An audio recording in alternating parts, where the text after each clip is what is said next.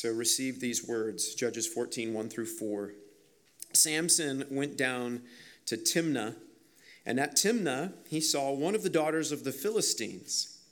Then he came up and he told his father and mother, I saw one of the daughters of the Philistines at Timnah.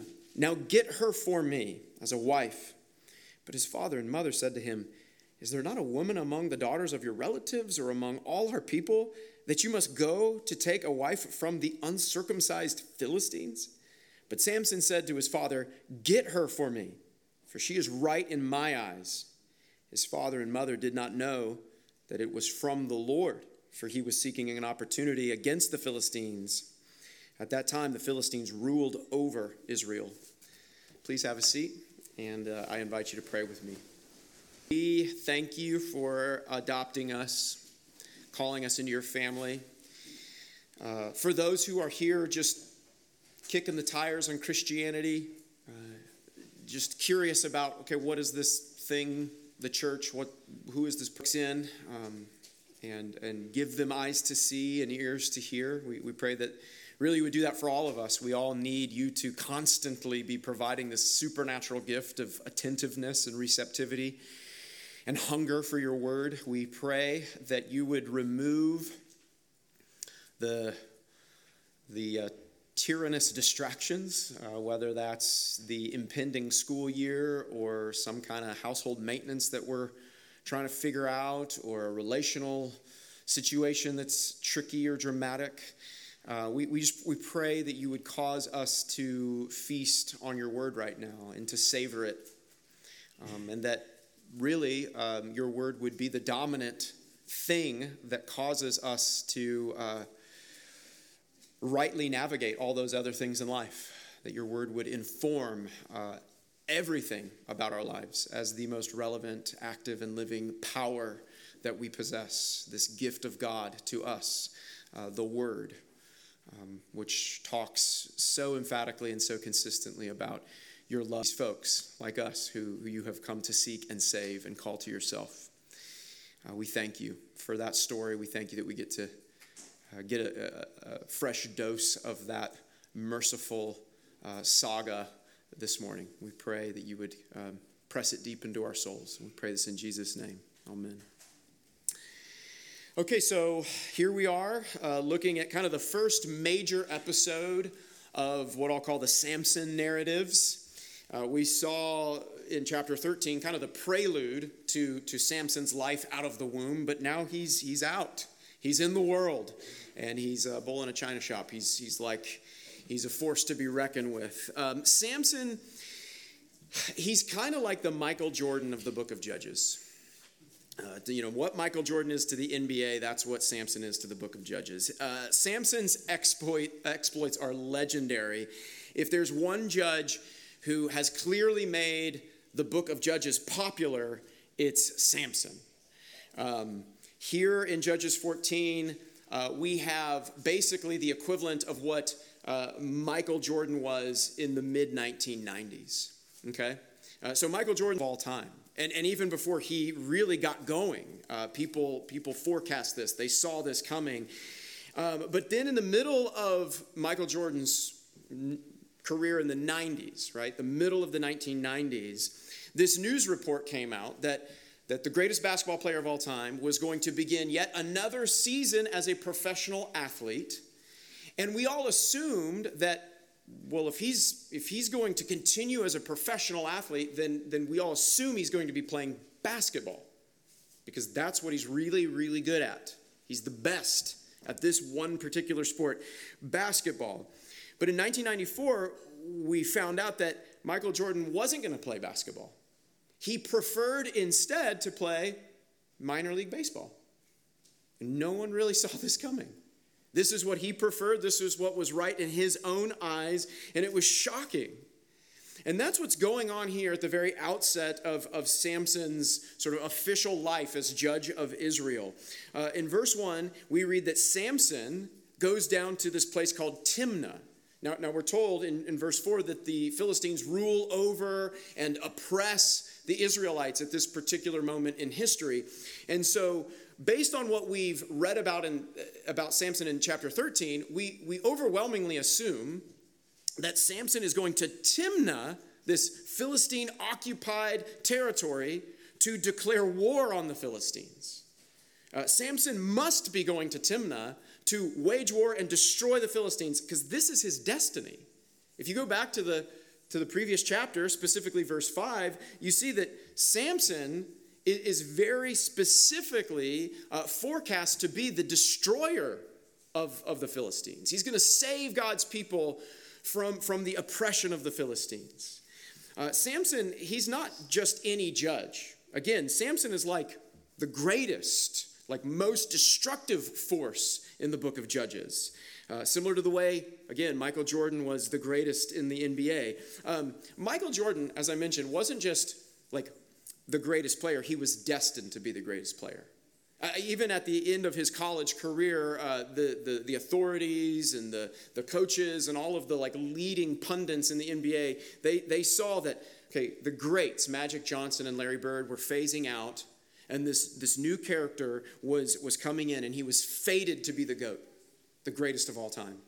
And even companies like Nike recognized that we need to jump on this guy's coattails, because he's going to be better, he's going to be bigger, he's going to be more prolific than anybody who has ever come before him. We're going to offer this guy, Michael Jordan, an unprecedented shoe deal.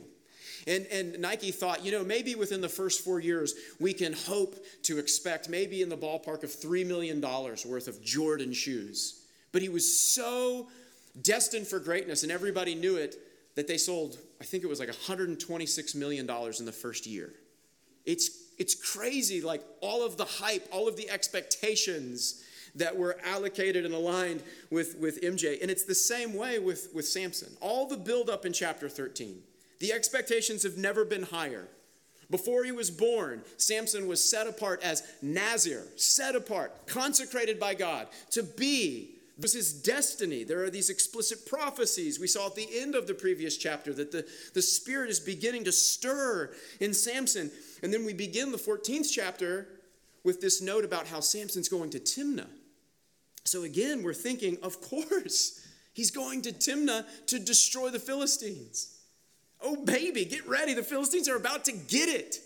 After decades of oppression, our judge, the great Samson, is going to go, and he's going to deal with our enemies. But then in verse 2, we read that Samson goes to Timnah, and instead of coming home with Philistine blood on his hands, he comes home with bridal magazines. He's met a woman. He sees this Philistine lady, and the narrative completely shifts away from Samson's destiny to destroy the Philistines. And for the moment, we are just stuck with Samson's preference to marry a Philistine woman. And Samson, he doesn't just kind of prefer this. He's adamant about this. He is very, very demanding about this. He says to his dad, "Get her for me. She's right in my eyes. I don't care how you feel about this, Mom and Dad. This is what I prefer. This is what I want, and I demand it." And at first, this first big moment in the narratives of Samson's life, it seems like Samson's preferences are the prevailing preferences. This is the prevailing agenda in the story of Samson. Right out of the gate, it seems like we're just stuck with this very unwanted, disappointing story of Samson finding this Philistine woman and saying, "I want her, I demand her, get her for me." And we need to pause right here and take a moment to honestly reflect on this inescapable fact of life. We need to acknowledge that this is often how life feels. It feels like unhealthy preferences, sinful, selfish preferences are the prevailing agenda in the world. We look around at life, and honestly, it looks like God's not sovereign. Doesn't feel that way. Doesn't look that way. This good, gracious God who is sovereign over everything. I look around at the world, and honestly, I don't get the impression that his agenda is the dominant agenda. Lots of days I look around, and it looks like selfish, sinful people are getting whatever they want. And it's really depressing. That's how it feels. I mean, think about some of the stories God tells us in Scripture, like the story in Genesis of the character Joseph. So when Joseph was sold into slavery by his brothers, and then as a slave, he was wrongfully accused by his boss's wife, and then he was subsequently put in prison, and he helped people out in prison, and then they got out of prison, and he told them to remember him, and then they didn't, and he was forgotten. Just year after year, wave after wave of really disappointing, hard to deal with situations and circumstances. And yes, there's this scene right at the end of the book of Genesis where Joseph says, but all of that stuff that people meant for evil, God used for good. Yes, that is true. But you realize there were probably a few decades where Joseph had to really wrestle through this tension, this irksome fact that, man, there's a lot of moments where it doesn't really feel like God's doing much. It feels like selfish, sinful agendas are the prevailing agendas in my life. What about the character of Esther? I really imagine this. Imagine that day when the Persian government sent people to basically capture Esther and then enroll her in the Persian king's harem. I mean, Esther is a victim of sex trafficking. This is what's going on. This is not some fairy tale Disney movie story. This is a dark, very gut-wrenching story. And Esther feels it, and her relative Mordecai feels it, and it's difficult. It doesn't feel like God's doing anything. And y'all feel this way. There are people in your life, maybe you have mommy issues or daddy issues or sibling issues, or you've got a friend in your life, and it just feels like their preferences aren't really healthy. They're not good, and they bleed into my life, and it feels like they get what they want all the time, and it's deeply painful to me, and it's disappointing to me, and it just feels like that's it. That's what's happening, and I don't know what to do about it, and it feels like God's not engaging with it. He's not really working very hard to correct these problems and these tensions and these really difficult circumstances. That's how it feels. And Samson's parents are feeling that way right now. When their son goes to Timnah, and he doesn't fulfill all the prophecies of being the judge, the deliverer of Israel, but instead he turns with this demand to get that Philistine girl for me, Samson's parents are deeply pained by this. They're deeply discouraged and disappointed by this. So we need to wrestle with that. We also, maybe more primarily, need to wrestle with the fact that we are like Samson. We have these preferences that we put on pedestals, and we demand life on our terms because it's right in my eyes. It feels right to me. It feels good to me. We all push our preferences in ways that are not healthy. It's not good for us. It's not good for other people. And we intuitively know that if we just simply said, look, this is the way I want it, this is my preference, and I demand it, and you're just going to have to get on board with it. We know that sounds selfish, and probably all of us care, at least to some degree, about what people think of us. We don't want to be thought of as selfish. And so we have these really creative, shrewd ways of arguing for our preferences as if they were principles. So let me give you an example from my life. I am an uptight, control freak, kind of OCD guy. When I come home, I want things like just precisely the way I want them. So this happens and manifests itself in all kinds of ways. But let's just take making your bed. I think making your bed is a principle thing that everybody should do. And I can argue for this as a principle. I can send you YouTube videos of very successful, well-adjusted people saying the first thing you got to do every morning is you got to get up and you make your bed. You've accomplished something simple. You're on a good trajectory for your day. It's just a healthy discipline. But honestly, it's just a preference. It's just a preference. It really is. It's not a principle.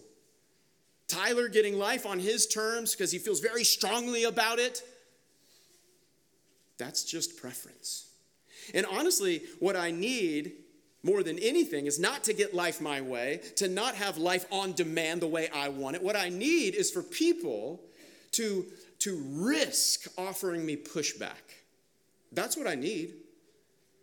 I need people to dare to offer me at least a little bit of pushback against my precious pedestaled preferences. Someone to love me enough to be courageous enough to say, hey, you could be wrong. Did you know that? You don't get life on your terms. You don't get your preferences all the time. And honestly, that's one of the most miraculous, glorious things that we are shown in this first brief episode in Samson's life. The miracle that he gets some measure of pushback. His father and mother don't just roll with this. They don't just simply comply. Look at verse 3. Maybe it didn't hit you as a miraculous, supernatural thing when I read it, but this is so good. It is so glorious. Samson's father and mother first say in response to Samson, is there not a woman amongst the Israelites, the tribes of Israel, that you could perhaps marry?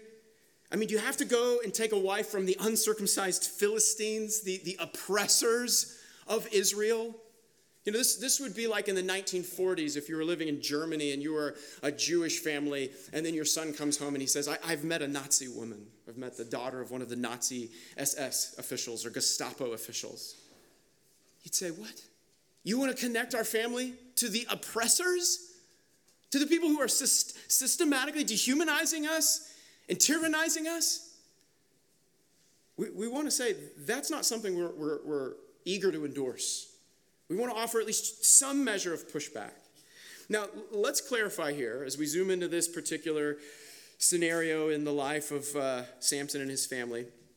God never, listen to this is important we clarify, he never, ever opposes interracial marriage. He doesn't. It's never about race. It's never about ethnicity. God adamantly opposes interfaith marriage, but he never opposes interracial marriage. In fact, you can go back to one of God's best friends, Moses. And you can see quite clearly that Moses, this Hebrew man, married a Cushite woman. And we have pretty dramatic narratives about how Moses' sister Miriam and his brother Aaron tried to oppose this interracial marriage. And in the book of Numbers, God shows us that he will punish, not Moses, but he will punish Miriam for complaining about this. He will make her leprous for a little while to cause her to realize and help her realize that she's in the wrong, not Moses. And this storyline continues. I mean, what about Rahab the prostitute? She's from Jericho. Her whole city was destroyed because the people in Jericho had filled up the full measure of God's wrath against them. And so God sent Joshua and his troops into Jericho, and they destroyed the city. They put a curse on the city. And yet one family in Jericho was saved. The family of Rahab the prostitute. They converted. They were enveloped into the society of the Israelites. And Rahab meets this guy, Solomon, this Hebrew guy. They get married. They have a son named Boaz. Boaz goes on to marry a girl named Ruth. Ruth is not a Jewish woman. Ruth is a Moabitess. See, God has no problem with interracial marriage. In fact, he celebrates it. He endorses it. He loves it. Interfaith marriage, that's a different thing. So we need to clarify that. The primary point here, though, is that Samson is determined to do what is right in his own eyes. And again, the most glorious, miraculous, specific detail in this first episode from Samson's life is that his parents offer him some pushback. Praise God for pushback. It's so good. It's a miracle. It's not a stretch to say it is a miracle if you actually have people in your life who are willing, who are courageous enough to push back on your sinful preferences. Because we can all admit it's so much easier. It is so much easier to simply be a people pleaser, isn't it? At a minimum, it's easier when you hear someone saying things or making decisions that are just not good. They're not healthy. It's easier to just look at them and go, well, that's interesting. You just use this magical, ambiguous word, interesting. Because you don't want to step on their toes. You don't want to say something to them that might cause them to react toward you with defensiveness and violence. And so you say, oh, well, that's interesting. And then you just try to find the off-ramp and just not have to talk about this anymore. So much easier to do that. And I get it, because you love them, chances are they're going to get defensive. I would say 70%, I'm kind of making up this statistic. What do they say? 85% of all statistics are made up. But I think this is in the ballpark of what's accurate. It might even be a little conservative. At least in my experience, 70%, if not more, of the people I've tried to confront, they end up getting really mad. I know the people in the brief history of East Charlotte Pres, the people who've really been like so off track that we've had to really kind of seriously rebuke and admonish. A high percentage of those people, when we've offered them pushback, they just leave. They leave with some degree of disdain and hostility, in the way they depart. Some people leave and then end up filing very intense complaints. They say, I've been mistreated. Can't believe you would dare to tell me that I'm doing something wrong. So all that to say, it's a glorious miracle when someone actually has the courage to tell you, hey, I don't think you're doing it right. I'm not trying to be judgmental. I don't sit in a place of judgment. I'm not condemning you. It's just I need to confront you because I love you.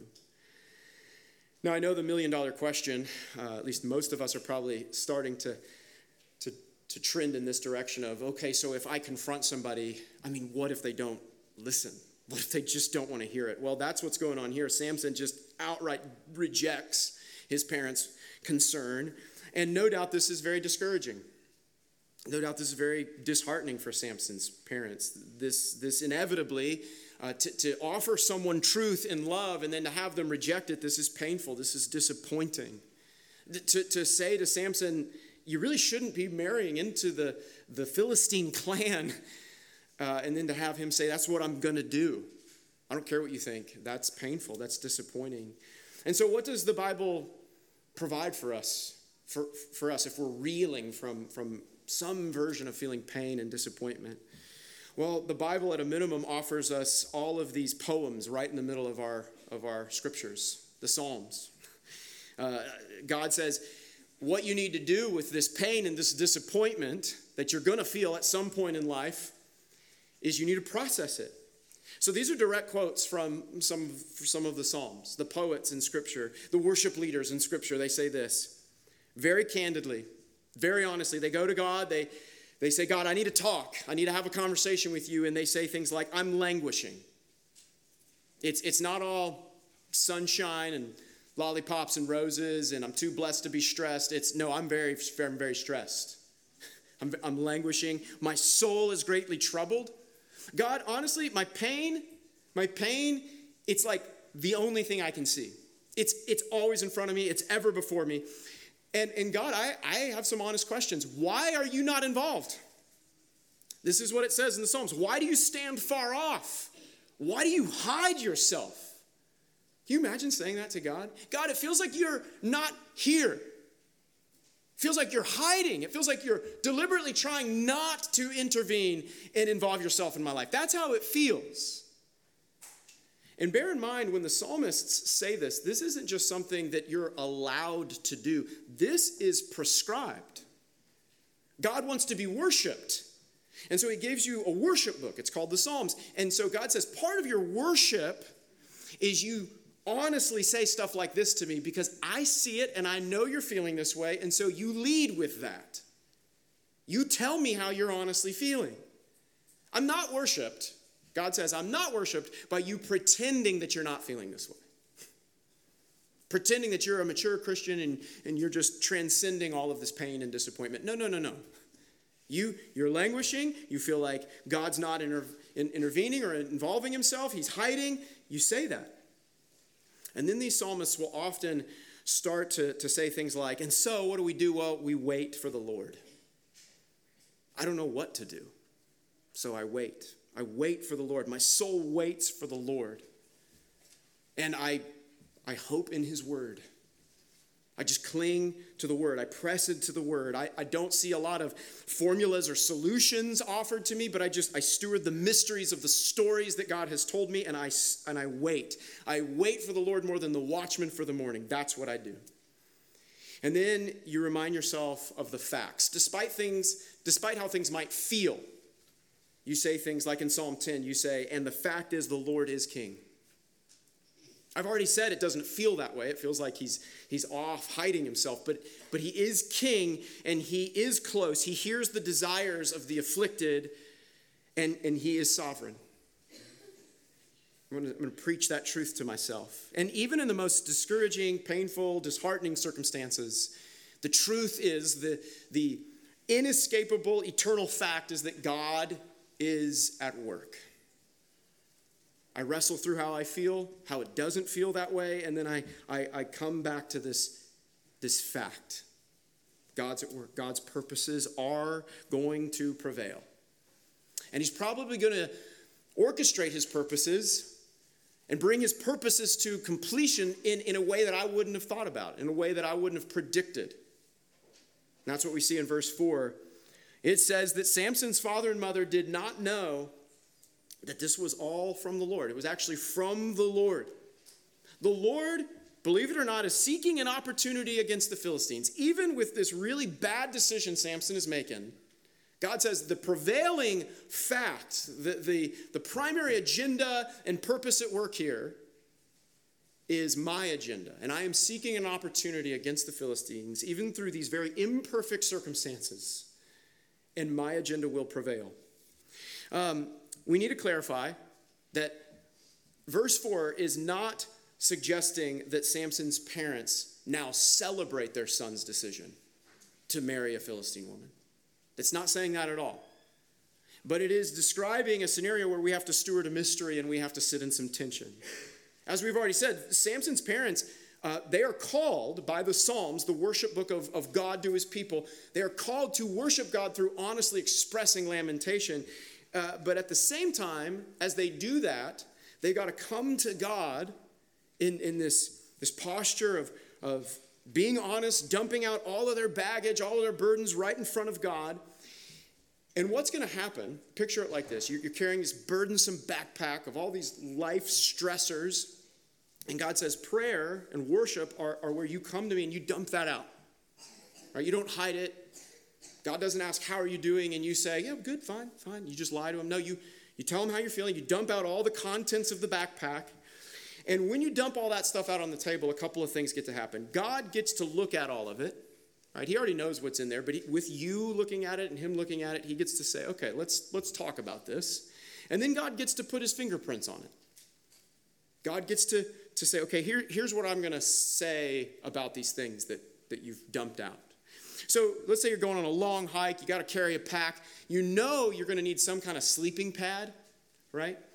But when you dump out the contents of your pack, it turns out that you've decided to carry a full-size or a queen-size mattress. And God says, okay, look, hiking is strenuous and it's grueling. There's no getting around that. But you're making it actually harder on yourself. You're taking this category of needing like a sleeping pad, and instead of getting something from REI, you just pulled the queen-size mattress off your bed. And so we can make a little bit of an adjustment there. It doesn't solve the problem of you walking and the grueling realities of hiking, but it does bring some clarity to how you're exacerbating the problem.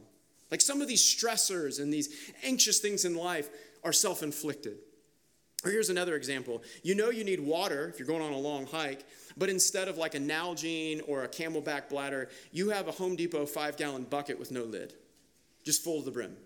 And you're like, oh, it's so hard. It's sloshing out. And God says, well, yeah, that's a dumb way to carry the water, right? You still have to carry water. It's still going to be grueling, but you're making it harder on yourself. This is a self-inflicted burden. Or sometimes it's kind of minor. It's just he adjusts the straps. Like you're wearing the backpack way down here by your knees. And you just, oh, it's so hard. And he's like, well, we can adjust these. We can make it a little easier. Or maybe sometimes it's just your walking strategy. Like this walking is so grueling. And he's like, well, you're walking backward with your eyes closed. Stop doing that. Right? Like turn around, open your eyes, see where the rocks and roots are. You know, sometimes that is part of the process. But again, you're still walking. It's still grueling. You still have to carry a pack. You're still following a suffering servant, crucified king who says, follow me in the way that I live, in the way I lead. And as you follow him, the most comforting thing that God offers you is the fact that his purposes will prevail. You know this verse, Philippians 4, where Paul says to the church in Philippi, do not be anxious about anything. Don't be anxious about anything, but everything. In prayer and making your requests to God and thanking God, talk with him, pray to him, and the peace of God, which surpasses all understanding, will guard your hearts and your minds in Christ. Now, what does that peace that surpasses understanding and that peace that guards your heart and your mind, what's the epicenter of that peace? I mean, what's that really about? Well, it's what verse 4 of Judges 14 is talking about. The deep peace that God is offering you is not some off-ramp, this way of exiting the pain, but it's working even in the midst of your pain and your disappointment. That is true. And really embracing that as what is primarily true, not just peripherally true, but the prevailing purpose of this whole narrative is the purpose of God, despite how things might feel and despite how things might look. I want to read 4 different sentences, just 4 different brief sentences from the prophet Isaiah, ranging from chapter 14 to chapter 55. And before I read these sentences, here's what I need you to do. And if you've tuned out, I need you to re-engage right now. And I really need you to do this, okay? This is for you. You need to right now think about a scenario in life that is causing you pain and disappointment. You need to think about something like that.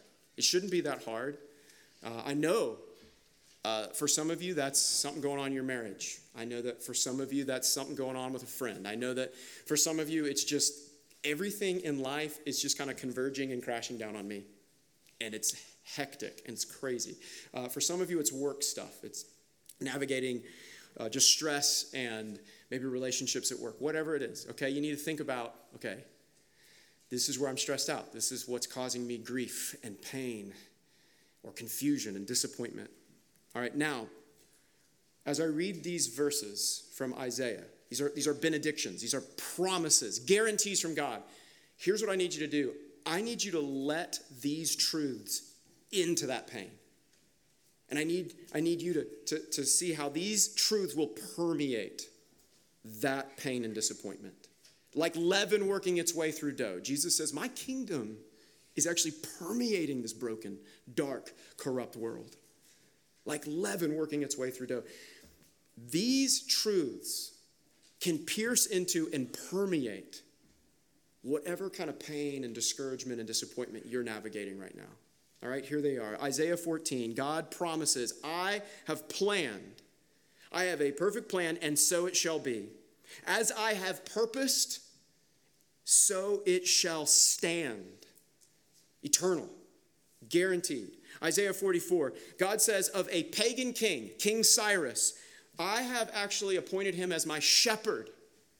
I'm going to use a pagan king, a non-Christian pagan king, and I'm going to establish him as my shepherd to fulfill my purposes. Isaiah 46, God says, I declare the end from the beginning. From ancient times, things not yet done. I say, my counsel shall stand. I will accomplish my purpose. And finally, Isaiah 55, my word that goes out from my mouth, it shall not return to me empty, but it shall accomplish that which I purpose. It shall succeed in the thing for which I send it. And as we think about that last one, the word, what's the epicenter of the word? What's the big, emphatic nucleus of the word? Well, it's the scandal of how the word took on flesh and came into this broken world and felt all this pain and all of this burden and all of this turmoil, just like you and I feel it, who was tempted in every way and dealt with all of the stressors and pressures of life. And he navigated it. And he's your shepherd. He wants to lead you perfectly in the midst of it and through it. And ultimately, he dies, which, as we said in the call to worship, is foolishness to the world. It's a stumbling block. It absolutely does not look like God was at work in the culminating moment of redemptive history. What is the culminating moment of God's purposes? It's the death of his son. Does it feel like God's purposes have prevailed? Does it feel like God wins? That God is miraculously and gloriously sovereign when his son dies on a Roman cross? No, it does not. The apostles did not think that God's purposes had prevailed. And yet, the fact is, God's purposes absolutely prevailed in that moment. Absolutely. God's purposes are so guaranteed. They are so steadfast. They are so sure. And God says that has to be your fixation. You have to fix your mind, your eyes, your heart, your full attention on this radical mission of the Messiah to come and endure the cross for you, scorning the shame, but it was the joy set before him. And he laid down his life of his own accord so that you and I could be the recipients of God's scandalous mercy. And we steward the mystery of that. And then we marvel at the fact that he rose from the dead and he's now in heaven preparing a place for us. We get to live in light of that truth. That is the thing that will generate this peace, this mysterious peace that transcends understanding.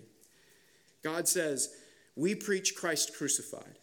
This is a stumbling block to the Jews. It's folly to the Gentiles. But to those who are called, both Jews and Gentiles, Christ crucified is the power of God and the wisdom of God. The foolishness of God is wiser than men, and the weakness of God is stronger than men.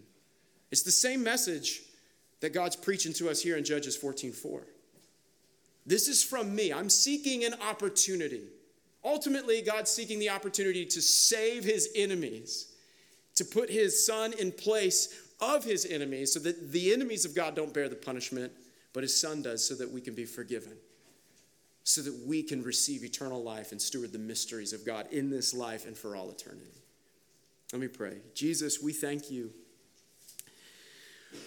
for being the Word, the Logos, who took on flesh, for coming into this world, and this is a mystery to us, but being fully human, even you wrestled through. Are there other ways? It just sometimes life feels so burdensome. And we really cry out and we really do wonder, is there not a better plan? And yet you show us the glory of submitting and embracing the facts despite how we so often feel. And we pray, God, that by the power of the Spirit, the prevailing, mysterious third person of the Godhead, that we would be guided step by step along this arduous path of life. We would be guided all the way to the eternal home that you are even now preparing for us, your treasured people. And we thank you and we pray that you would help us to persevere in the name of Jesus. Amen.